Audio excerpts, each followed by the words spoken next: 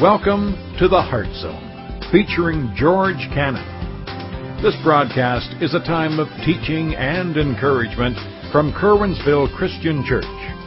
For more information, we invite you to visit us on the web at www.curwensvillechristian.org. And now for a message from the Heart Zone. Here's George Cannon. You know, suffering is a reality in our lives. You know, when you're born, whether you realize it or not, you're born with hope. Hope for a good life, and especially as Americans, we have the American dream that we pursue, that everything's going to be rosy, and then we see different things, graduations, weddings, all of those things. There's hope for the future, isn't there? But the sad fact is that the reality of the life in which we live, it's filled with suffering. It's filled with hurts. It comes in the form of a pink slip from your boss that tells you that you're no longer going to work here. Maybe it comes in a report of a doctor who says that you have cancer and you only have a few months to live. Maybe it's an accident. It takes a life. It's found by a casket. It's found in heartbreak. It's a reality that really all of us face. We try to avoid it, don't we? Think about it. We try to avoid it. We try to do everything possible to avoid pain. We try to do everything possible to avoid hurt. But it's a part of our lives. That is a reality, and you need to grasp it because it seems so foreign to us that struggling. Well, look at how our nation is responding. We think that one or two guys is going to help us, and they maybe can affect some policy changes. But I'm going to be honest with you. They can't remove suffering. It's a part of our lives. And it goes all the way back to the garden. It goes all the way back to the garden where sin first entered in. And sin by its very nature is destructive. It brings pain. It brings hurt. It brings suffering. You say, well, that's a reality, but how do I get through it, George? How do I deal with this issue of pain and suffering in my life? Because here's the other thing, God doesn't promise to take it away either. You listening to me? You say, well, what's up with that? Well, we're going to see today. Very familiar passage. I've actually preached it a few times. But it fits right with what we're talking about, the issue of suffering of God's imperfect people. I want you to look with me at 2 Corinthians chapter 12, verses 7 through 10. These are the words of the Apostle. The Apostle Paul, think about this. This is the Apostle Paul, wrote half of the New Testament, influenced a man by the name of Luke who wrote another two books of the New Testament, Luke and the book of Acts. So here's a guy, if you think about it, there's a super Christian. But I want you to notice what his words are. Notice with me, verse 7, he says, "And lest I should be exalted above measure by the abundance of the revelations, a thorn in the flesh was given to me, a messenger of Satan to buffet me, lest I be exalted above measure. Concerning this thing, I pleaded with the Lord 3 times that it might depart from me. And He said to me, My grace is sufficient for you, for my strength is made perfect in weakness. Therefore, most gladly, I will rather boast in my infirmities, that the power of Christ may rest upon me. Therefore, I take pleasure in infirmities, in reproaches, in needs, in persecutions, in distresses, for Christ's sake. For when I am weak, then I'm strong." Here's the Apostle Paul. He faces the reality of suffering in his own life, And he comes to a conclusion about how to deal with it, and it's only God that can get him through it. My friends, you're going through something right now. Maybe nobody else knows what it is. Maybe some others do. You're wrestling, you're struggling, you're suffering, you're hurting. And you can even get to the place where you think that God doesn't care because He's not taken away your problem. You're wrong. He does care. And while He may not take away your problem, He will give you grace for suffering. And so this is what we're going to do today. We're going to look at this passage. We're going to see the nature of suffering. Paul's going to give us a description of what suffering is from his life, and then we're going to see the grace of God. And from that, we hope we can draw some principles for you and I as we live in this world right now, as we face the reality of suffering. And let me just remind you, I told you this last week, I told you this the week before, you maybe aren't going through anything right now. Don't get comfortable. It's around the corner. It's coming. And it's going to hit you like a Mack truck. Let's hope it isn't a Mack truck. Because that's reality. So I want you to notice with me the nature of suffering. First thing I want you to see is, the very first thing, Paul says this. He said, lest I should be exalted above measure by the abundance of revelations. Here's what he says. First thing I want you to notice is this. It strikes at our pride and self-sufficiency. Suffering strikes at our pride and self-sufficiency.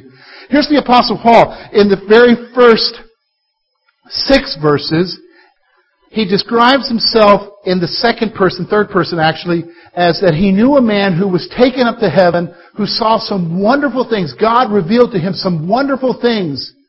Things that were not lawful for him to even speak. Now, Paul is talking about himself there. So he saw some... think about the privilege of being taken and shown the things of heaven and then told you can't share them. That's some wonderful things, isn't it? Now, here's what Paul says. Because of this, I was given a problem. And the reason I was given a problem is so that I wouldn't get prideful. So I wouldn't get prideful about what I saw. Listen, I want you to understand about suffering. Suffering reveals to you real quick that you're not God. Did you hear what I said? Problems will reveal to you really quick that you're not in control. How many of you have control over what's happening on Wall Street? Raise your hand. Nobody here. But boy, aren't we all affected. How many of you have control over whether or not you're going to get a cold? It's flu season. You say, well, yeah, I can wash my hands. Well, yeah, you can do all that and still get sick. But do all that, please. Don't say George said not to do that, okay? Here's my point. I want you to see. You're not God. And the nature of suffering, it comes in and it strikes at our pride, it strikes at our self-sufficiency, and you realize real quick, no matter how much big your wallet is, how big your bank account is, how much brain power you have, no matter how much you try to insulate yourself from the issue of suffering in your life, it's going to come in and reveal to you real quick, you're not in control. That's the nature of suffering. You're not in control. Notice now the other thing Paul says. He describes it in this way. Look at verse 7. He says, a thorn in the flesh was given to me, a messenger of Satan to buffet me. For a couple of things I want you to see here. First of all, I want you to notice about suffering is this. It tortures us emotionally and physically. Our English translation doesn't bring it out well enough. It says a thorn, so when you're looking at this, you're probably thinking about a briar patch and a thorn on a rose or something. That is not what he's describing here. The word actually means an instrument of torture. Paul is saying to him that a problem was given to him that was an instrument of torture. Now, understand what torture does. Torture does not just afflict you physically.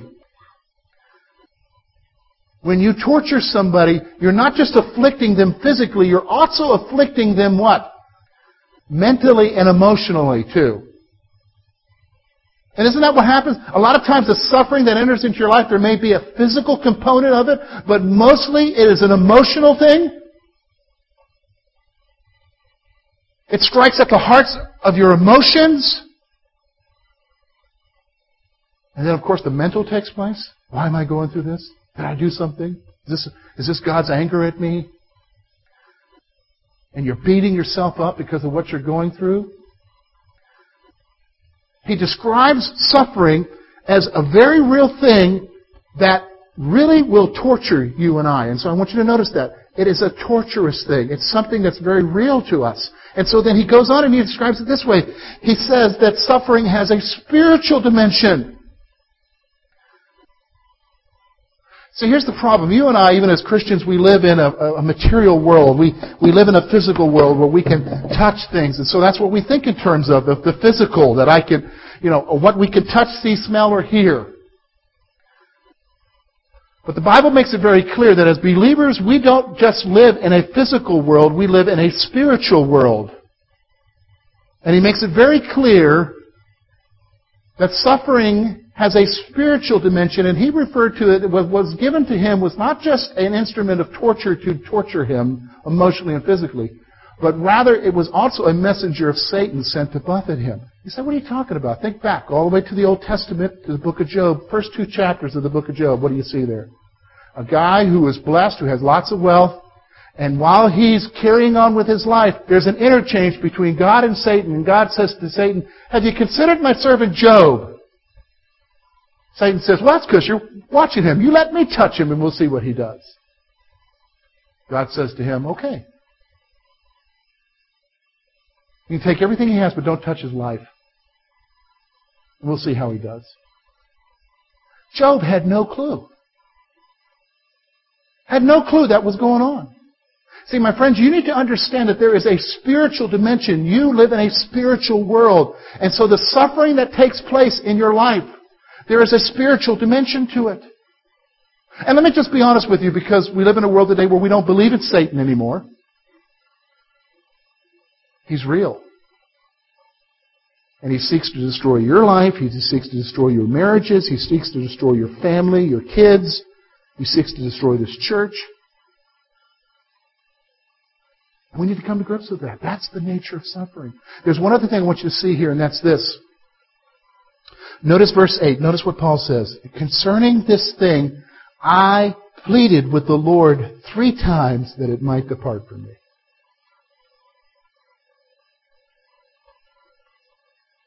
Notice that. Here's the apostle. He's going through such a severe problem, and his natural response is to go to God and say, God, and we can relate to this, take this away from me. And it says he asked that 3 different times.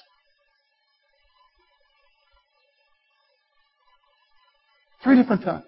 Here's the point I want you to see. Here's the nature of suffering. The nature of suffering is this. Our natural response is to cry out to God. Our natural response is to cry out to God. I got a book this week, and I didn't even expect it. It showed up. And it's a new book by Jonathan Falwell called One Great Truth. And it's a story, many of you know Jerry Falwell died last year in May. And Jonathan, his son, who was being groomed for it, took over the senior pastorate of Thomas Road Baptist Church. And this book talks about, it's very candid sharing on his part about his dad's death and then taking it over and drawing principles from the life of Joshua, who took over after Moses. And I've been reading this book. It's a great book. I'm already halfway through it. I've only had it for 3 days. Great book. But I came across this quote, which I thought fit with what we were talking about here. I want you to listen to what he says. Our response to these challenges is what defines us. We have a choice at these pivotal times in our lives. We can retreat within ourselves and let grief overwhelm us and prevent us from feeling God's tender touch.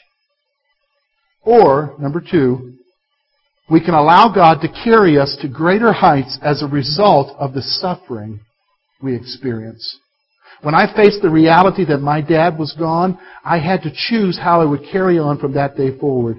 I could have decided to live in the past, to dwell on all the amazing things that I had learned and experienced watching my dad over the past 41 years and spend the rest of my days looking back. Or I could choose to build on those experiences, reflecting on the value of those times, but looking forward and allowing them to be building blocks for the future. These two options are not unique to my situation. They are basically true in the lives of every individual. We must choose between two paths on a regular basis. You know, I've told you this before. Suffering will either draw you to God or away from Him. It'll either draw you to God or away from Him. You have a decision to make as far as how you're going to respond to it. And our natural tendency is to cry out to Him and to say to Him, God, take this away from me. And let me just stop for a moment. Some of you beat yourselves up because you're doing that. You're thinking, oh, I shouldn't do that. Why? You're His child. Listen, some of you have got little ones, and if they go and scrape their knee or whatever, or they get a splinter in, do they just sit there and hold it in and say, oh, better not go to Mommy with that one? No, they go to Mommy to what? Take care of it. So it's natural for us to go to our Father and say to Him, Lord, I need your help. It's a choice we've got to make. That's the nature of suffering. But I want you to notice now, Paul goes on in verses 9 and 10, and he tells us about the grace of God. Look with me at verse 9. Notice what he says. And he said to me, my grace is sufficient for you, for my weakness is made perfect. My strength is made perfect in weakness. Therefore, most gladly would I rather boast in my infirmities, that the power of Christ may rest upon me. Here's the thing I want you to notice about the grace of God. First of all, God does not promise to take away suffering. I know that there are some folks who believe that God wants you to be healthy, but I'll be honest with you, you're not going to find that in the New Testament. Here we have the apostle who has written half of the New Testament, and he's telling you he's got a problem. He's pled with God 3 times to take it away. He describes it as an instrument of torture. God didn't say, I'll take it away. Some of you right now, you're going through the midst of some sort of problem, and it maybe has been going on for years. Some of you, you're struggling right now with a health issue that just has been sprung upon you. Some of you are struggling financially, and you're asking God to just take it away. In fact, you're getting angry with God because He's not responding the way that you think He should be responding. You're getting angry because He isn't taking away the health problem. He isn't taking away the suffering. He isn't taking away the pain. But my friends, what I want you to see is that God doesn't promise to take it away. Because you're a Christian does not mean you have a special exemption from pain. Man, I realized that real quick. I'd only been saved a year when I got the phone call that my dad had been murdered. And the many pains afterwards. Never forget it. Getting ready to go to a Kerwinsville football game. Kids got their jackets on. We're getting ready to go. My mom calls up weeping and crying and tells me my brother just died of a heart attack, 38. And I don't know what to do. I go to the game and I'm zombied at a game. It happens. And you can sit there and share all the stories from your life too. He doesn't take it away. That is reality. You say, now what does that got to do about the nature of grace? Look at the grace of God. Notice what he says there. The next thing he says is this. God's grace is sufficient for our needs. God's grace, the strength, the peace that passes all understanding. Even in the midst of your pain, even in the midst of your suffering, you can have a calmness of soul Because of His grace. It's sufficient. See, that's what will get you through it.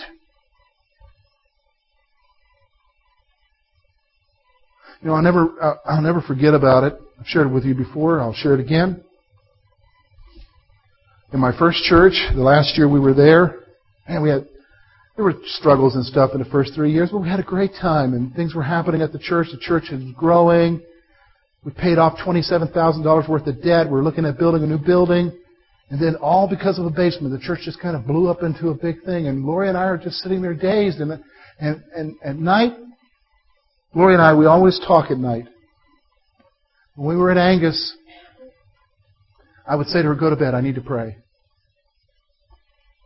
And I would spend time in prayer. And I would say, God, what's going on? Why is this happening to me, Lord? What's going on with the church? You know, we love this people. What's going on, God? And He would never tell me that He was going to take care of a problem, but I'll tell you what, I went to bed with peace every night. He would never tell me what was coming down the road, but He gave me strength to face it. His grace is sufficient. See, some of you right now, you're struggling, you're wrestling, you don't know how you're going to get through it, but the problem is you're not going to God to help you through it. You're trying to do it on your own because you're angry with Him because He didn't take it away. But He didn't promise He would take it away. What He promised you, you're not going for. That's the grace to see you through it. That's the grace to see you through it. His grace is sufficient. His grace is sufficient. And here's the other point He makes here. Notice with me. His strength is found in our weakness. Look, let's be honest, we're weak. I don't care how big we think we are, we're weak. We can't handle it. I already told you. Suffering happens, it strips us of our self-sufficiency, it strips us of our pride. The reality is you can't handle everything life throws at you.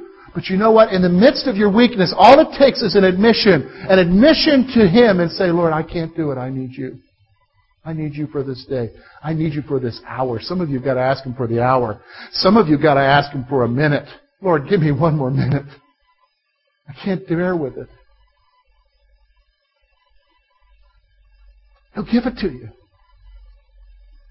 He'll give it to you. See, His grace is sufficient. Now I want you to notice the Apostle Paul's response. Now you might think he's weird, but you've got to understand he's come to a conclusion in the midst of his pain and his suffering. Notice what he says, verse 10. Therefore I take pleasure in infirmities, in reproaches, in needs, in persecutions, in distresses for Christ's sake.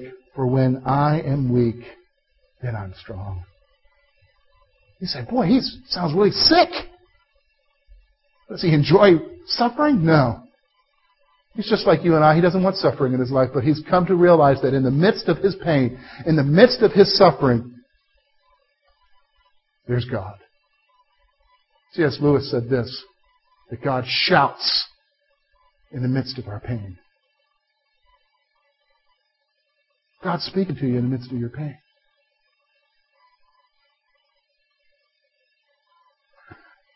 Let's draw some application.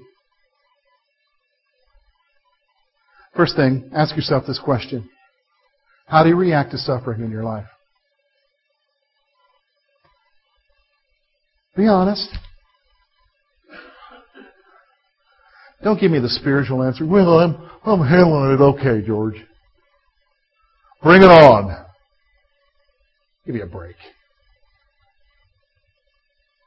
I'm not doing too good.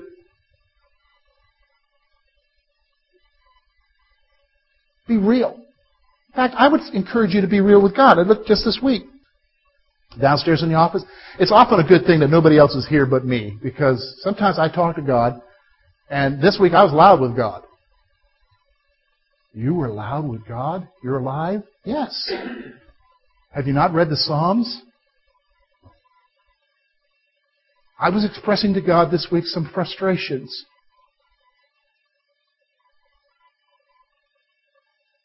How do you react? Does suffering draw you to God or away from Him? How do you react? It's a choice you've got to make. Are you angry with Him And it's okay to be angry as long as it brings you to Him and you turn around and you say, thank you, Lord. Or you get angry with Him and you walk away from Him. How do you react to suffering? You've got to ask yourself that question. That's a really real question. The other thing I want you to understand, and here's the conclusion of the application, it's okay to cry out to God. Listen, when you cry out to Him, it's okay to Him and say, Lord, I don't know why I'm going through this. Why? It's okay to ask why. It's okay to tell Him how much you're hurting. It's okay to tell Him, Lord, I thought you could take care of this. Why? It's okay to be frustrated. But the key thing is that you go to Him and you tell Him how you're feeling. In fact, let me help you a little bit. If you want to have an assignment, I'll give you an assignment. There won't be a quiz next week. But the assignment is this. Read through the Psalms. You know what the Psalms are? Most of the Psalms are called laments. They're a form of poetry called a lament. And lament is a crying out. And a lot of times you'll read where the psalmist will say, God, where are you? My enemies are encompassed around me. God, they want to seek my life. Where are you, God? God, why have you allowed this to happen? And always, as he expresses his lament and his cry out to God, he always comes around and says, God, I praise you because you are there. And you will watch over me. It's okay. It's okay. When you scrape your knee, and you got a splinter, you go to your mom. But when life scrapes your knee, and gives you more than just splinters, it's okay to go to your Heavenly Father and to talk to Him. That's reality. And finally, find your strength in Him. Find your strength in His grace. Some of you are here, you are really struggling, you're really wrestling. You're saying, George, you don't know what I'm going through. I don't know if I can make it through one more day. The pain is so real. The hurt is so big. How can I make it through one day? You need to go to God, and you need to find your grace in God. You need to find your grace in Jesus. He died for you. He gave you victory. You go to Him and you cry out to Him and say, Lord, I can't do it on my own. Not I, but you. Not I, but Christ in me. That's my hope of glory. That's grace. That's grace. Thank you for being with us this morning. And we trust that today's message has been both challenging and an encouragement to your heart. At Curwensville Christian Church, a warm welcome is always extended to you. We're located at 700 State Street, Curwensville, Pennsylvania. For more information about our ministry, please visit us on the web at www.curwensvillechristian.org. Now, on behalf of George Cannon and the entire church family, we hope that you will look to the Heavenly Father in all that you face this coming week.